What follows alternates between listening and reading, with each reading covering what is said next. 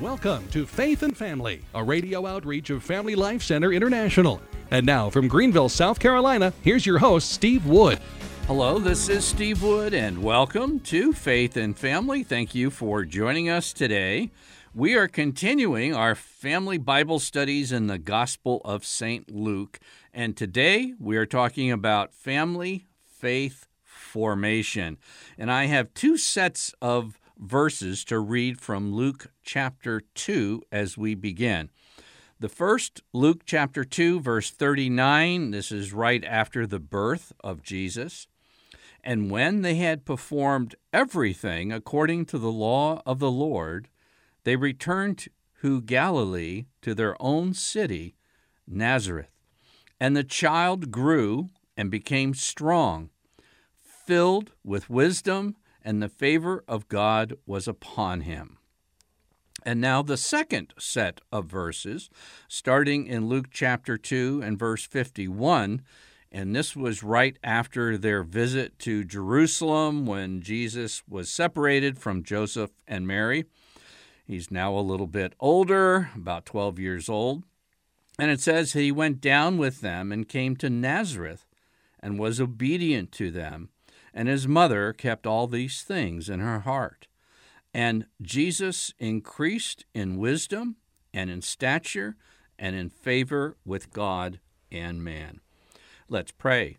Heavenly Father, we ask in the name of your Son, Jesus, to open our minds and hearts to behold wonderful things out of your word. Amen.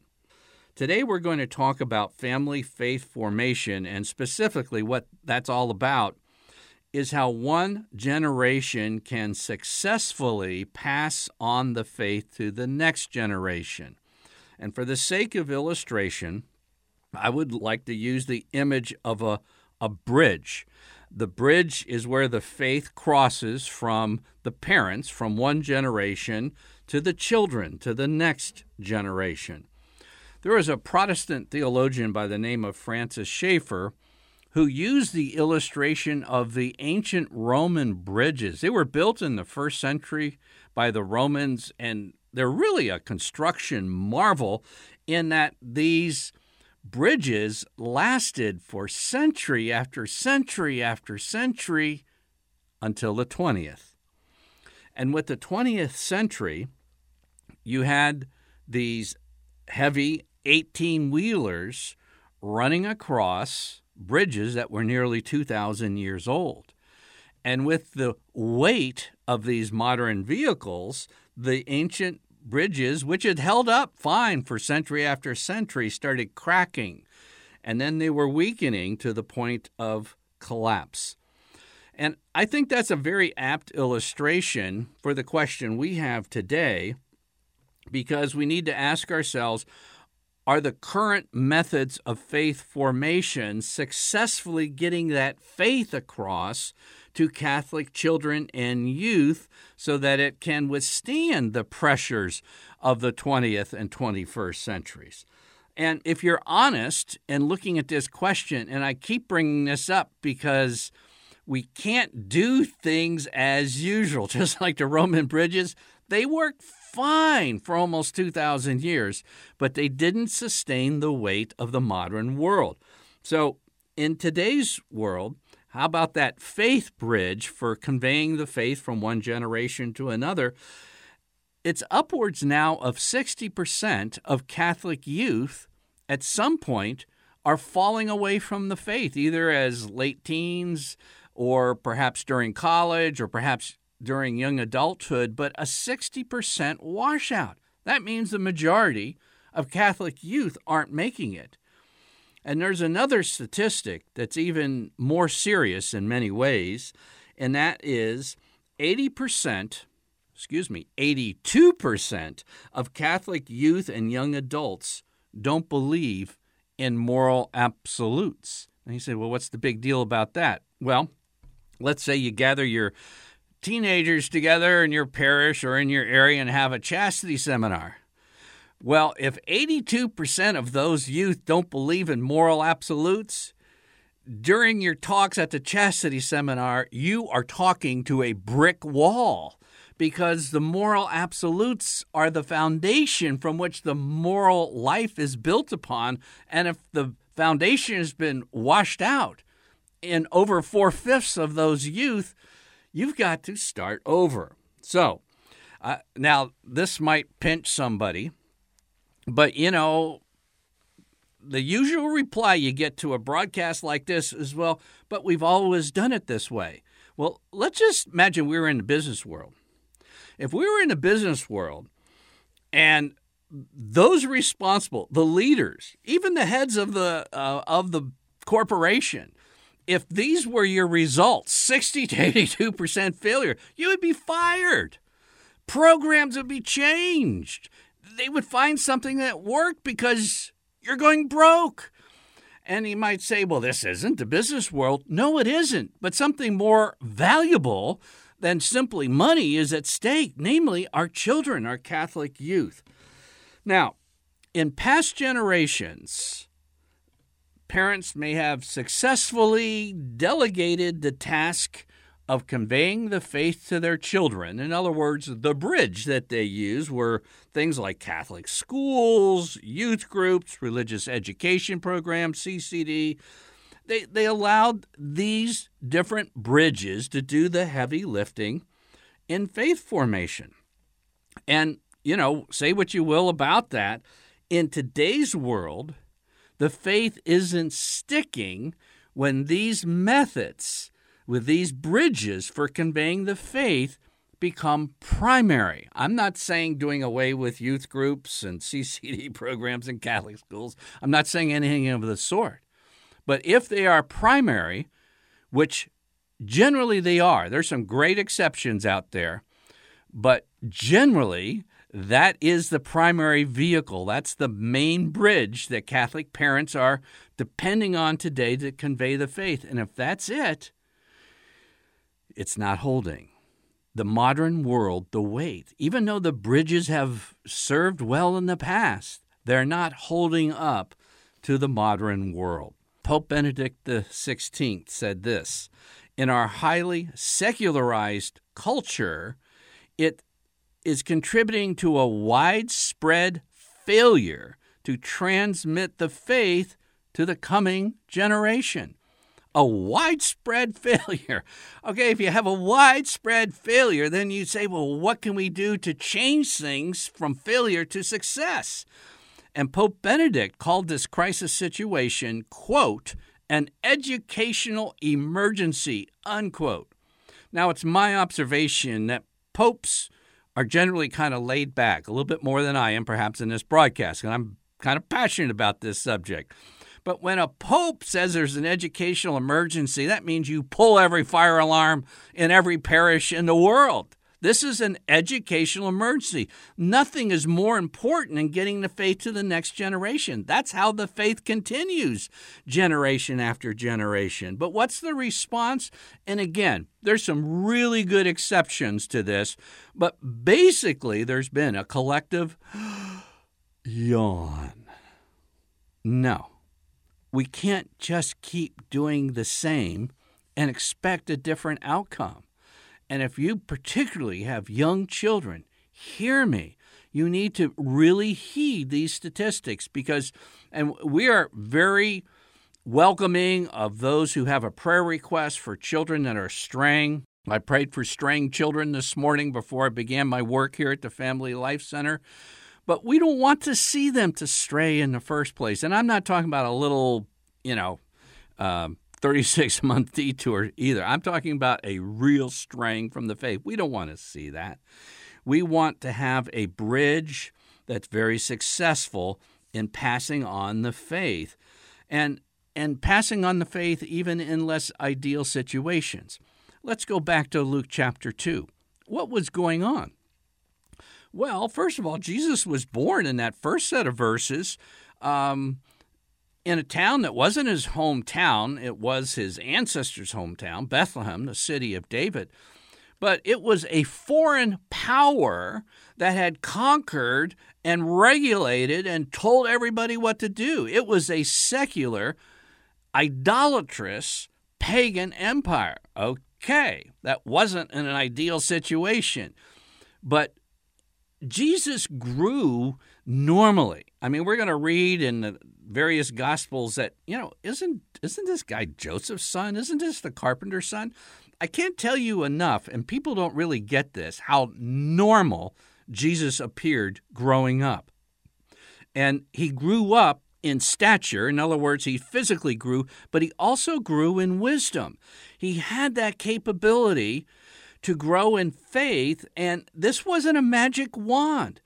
God allowed his son to be nurtured by Saint Joseph and the Blessed Virgin Mary in a pattern for all ages. And honestly, I'm a convert, and it's been a quarter of a century, but I'm still blown away that Catholics don't follow the Holy Family when it comes to their own children. If you get in a car and have to take your child somewhere for their primary religious formation, you're not doing what the Holy Family did. Now, I'm not saying don't take them someplace. I'm saying don't take them someplace for their primary religious formation, because the Holy Family is the timeless method of family faith formation. This is what Joseph and Mary did with Jesus. Now, Jesus may have attended a synagogue to study the Torah. We don't have any immediate record of this. And there were synagogue instructions for boys after they got to a certain age. But it wasn't primary. The primary faith formation was at home. The Jewish home was a place for faith formation. This is the center of it. And this is why St. Luke tells us twice in chapter 2 that Jesus grew in wisdom as a result of being in his home at Nazareth, as a result of Joseph and Mary's homeschooling. And I'm not talking about the formal homeschooling and studying history and chemistry and learning how to read and write, that type of thing. I'm talking about religious formation. It was homeschooling. It wasn't going somewhere else for it, for the primary formation. Now, I can even tell you with great likelihood, not absolute certainty, but with great likelihood, exactly how they taught Jesus. And again, don't you think it's remarkable that God would send his son into the world rather than coming on stallions and gold chariots and lightning bolts and everything else? He came as a baby in a family, because the family, according to St. John Paul II, is the future of both the church and the world. And they're giving us a pattern to be followed, not just to be admired and sing a few hymns about, but to actually follow. So, any case, this is what a Jewish family would do, and this is what they would use for the spiritual faith formation of their children. And one of the things to increase in wisdom, you would go to the parts of the Old Testament that are called wisdom literature, like the book of Proverbs. And just any guys listening, the heavy weight was on guys. Most of the Proverbs speaks about fathers instructing their children. It does speak about mothers. It's not like they're off the hook. But today that's kind of been reversed. Like mothers are expected to do the heavy lifting and dads maybe toss in a little bit. No. In the Holy Family, St. Joseph, and how it's intimidating to live with the Blessed Virgin Mary, a person graced unlike any other human being, and then having the Son of God in your midst. But St. Joseph stepped up to the plate, and here's what he used. Proverbs. And it would be like in chapter 4. Hear, O son, a father's instruction. You see, the Torah was put into practical life wisdom in the book of Proverbs, and it's personalized. There's two ways to have faith. Sit in a chair and hear some abstract religious concepts, or have it personalized. So the point that you have a personal attachment to the faith, and that these things aren't just notions, but they're a part of you because they come from your mother and your father. Hear, O sons, a father's instruction. Be attentive that you may gain insight, for I give you good precepts. Do not forsake my teaching. Don't wash out. When I was a son with my father, tender, the only one in the sight of my mother, he taught me and said to me, let your heart hold fast to my words. Keep my commandments and live. In other words, again, don't stray. Verse 5 of Proverbs 4, do not forget and do not turn away from the words of my mouth. Get wisdom, get insight. That is what St. Joseph did with the child Jesus. And any Catholic family worth their salt is going to be following the example of the Holy Family and do just this. It's not delegating the primary responsibility to someone else. It's Father saying, listen, oh son. And how do you prevent the washout? How do you prevent the 60% plus washout? You do this because it's being conveyed from parent to child, not somebody outside of the family. Here's another one, Proverbs 4:20. My son, be attentive to my words. Let them not escape from your sight. Keep them. You see, this is how you get the faith to stick and really stay in the heart of a young person when it's conveyed by a father or a mother. And if you, for instance, are interested how a Jewish boy was trained in order to resist sexual immorality, Proverbs 5, it begins. Proverbs 5, 6, and 7 are loaded with this instruction. It says, my son, be attentive to my wisdom. And now, O sons, listen to me. Do not depart from the words of my mouth. And then he goes on to warn about the loose woman. And what do we do today? I'm sorry, I'm going to step on a couple of toes. We bring in an attractive former model or beauty queen to give a chastity talk to kids. And even though they may tell some funny jokes or use some great illustrations, they have no relationship with the young person hearing this. And so even if it's received then, what happens when the temptations out there, when the child is experiencing the temptations that this world is sure to send their way? They need something deeper and more profound that comes from parent to child. And, this wasn't just a Jewish thing, because here's a partial listing of Catholic saints who continued the Jewish pattern of using Proverbs and recommending Proverbs and using Proverbs with new converts. St. Augustine, St. Chrysostom, St. Ambrose, Venerable Bede, St. Clement of Alexandria, Pope St. Gregory the Great, St. Jerome, St. Athanasius, St. Basil the Great. And again, that's a partial listing of using Proverbs like Jewish parents would do. Now, again, I promise that mothers aren't excluded from this, but dads, you do the heavy lifting according to Proverbs. Proverbs chapter 1 and verse 8, hear, my son, your father's instruction, and reject not your mother's teaching. My son, if sinners entice you, do not consent. Okay, verse 10, if sinners entice you, do not consent. We call that today peer pressure. How do you overcome peer pressure? With parent pressure, with a father's instruction and mother's teaching. Those are the things that hold you together. Now, if you really want something to drive Christian parents absolutely nuts, it's when their children, you think you're all over the teen years and you're home free. All right, now it's time to choose a spouse.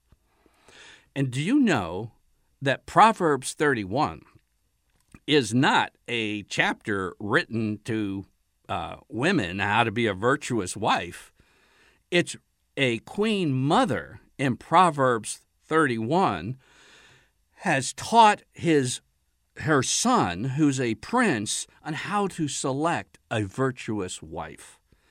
And it's a mother's instruction. It says in the very beginning of the chapter, the words of Lemuel king of Massa, which his mother taught him.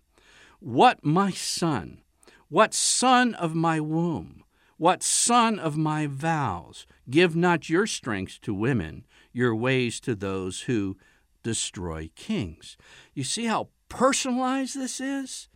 And this is why we need modern Catholic replicas of the Holy Family. We need a really strong bridge living in the 21st century. And you can, you and I are probably not going to change everything going on in our world and our culture, but here's what we can do. And this is the single most important catechetical insight that I have discovered over the last half century. It's very simple, but it's utterly, utterly profound. And here it is. The strength of faith conveyed. And in today's world, you need a very strong faith conveyed.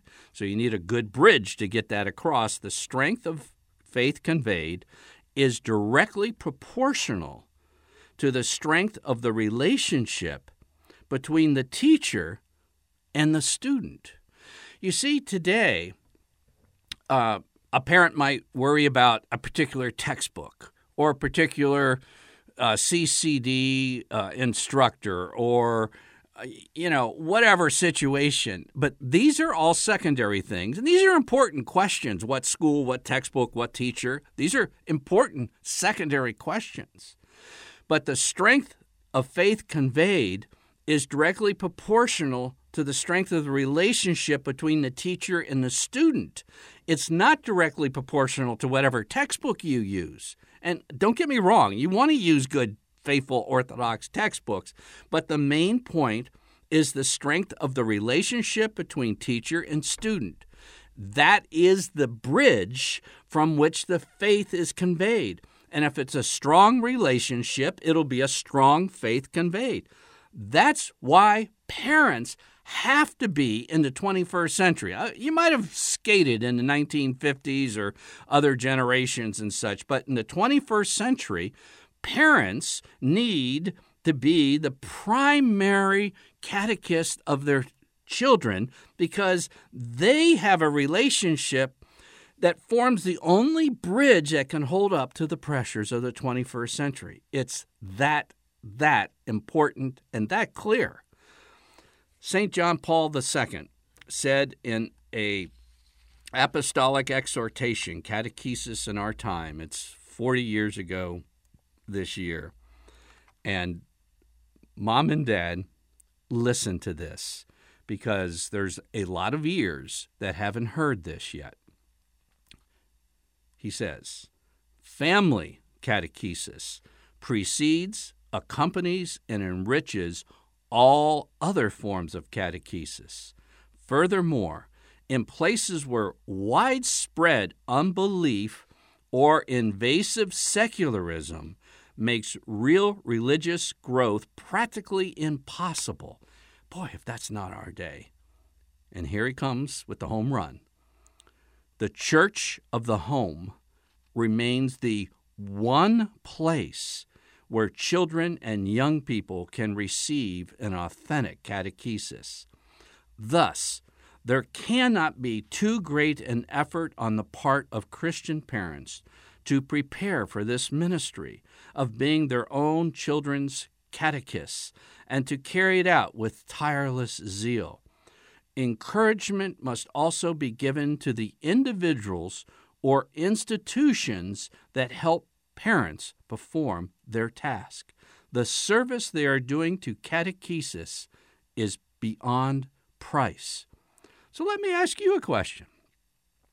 In your parish budget or your diocesan budget, what's the ratio of what's spent for children for the secondary efforts of education versus what's put out in a budget for training parents to be the primary catechists of their children? I dare say you would have a ratio of about 1,000 to 1 in many places. In other words, parish budget for children versus training parents to be the catechists of their children. In some places, it might even be 10,000 to 1.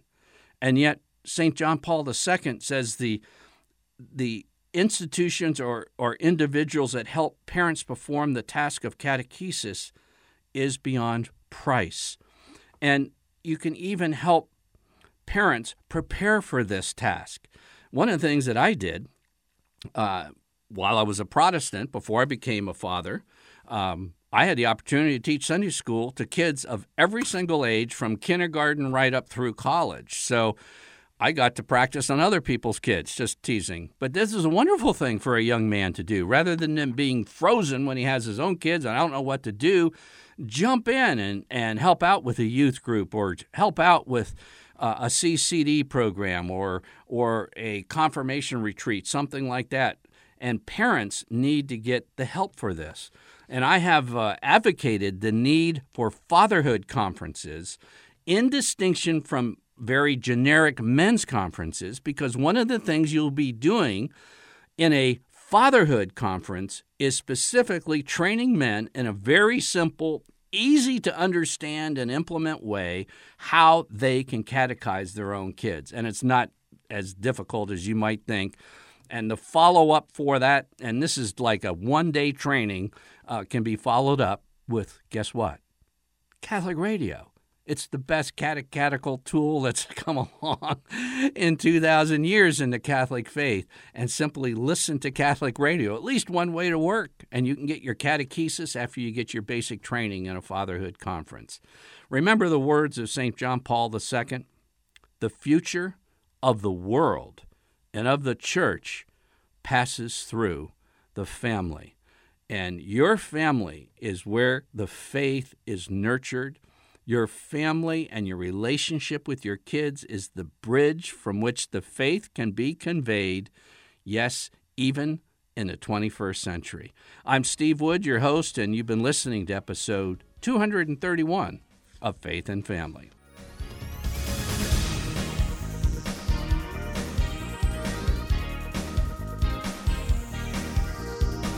Faith and Family is a radio outreach of Family Life Center International. Visit us online at dads.org to order copies of Faith and Family broadcasts and to learn more about Catholic family life.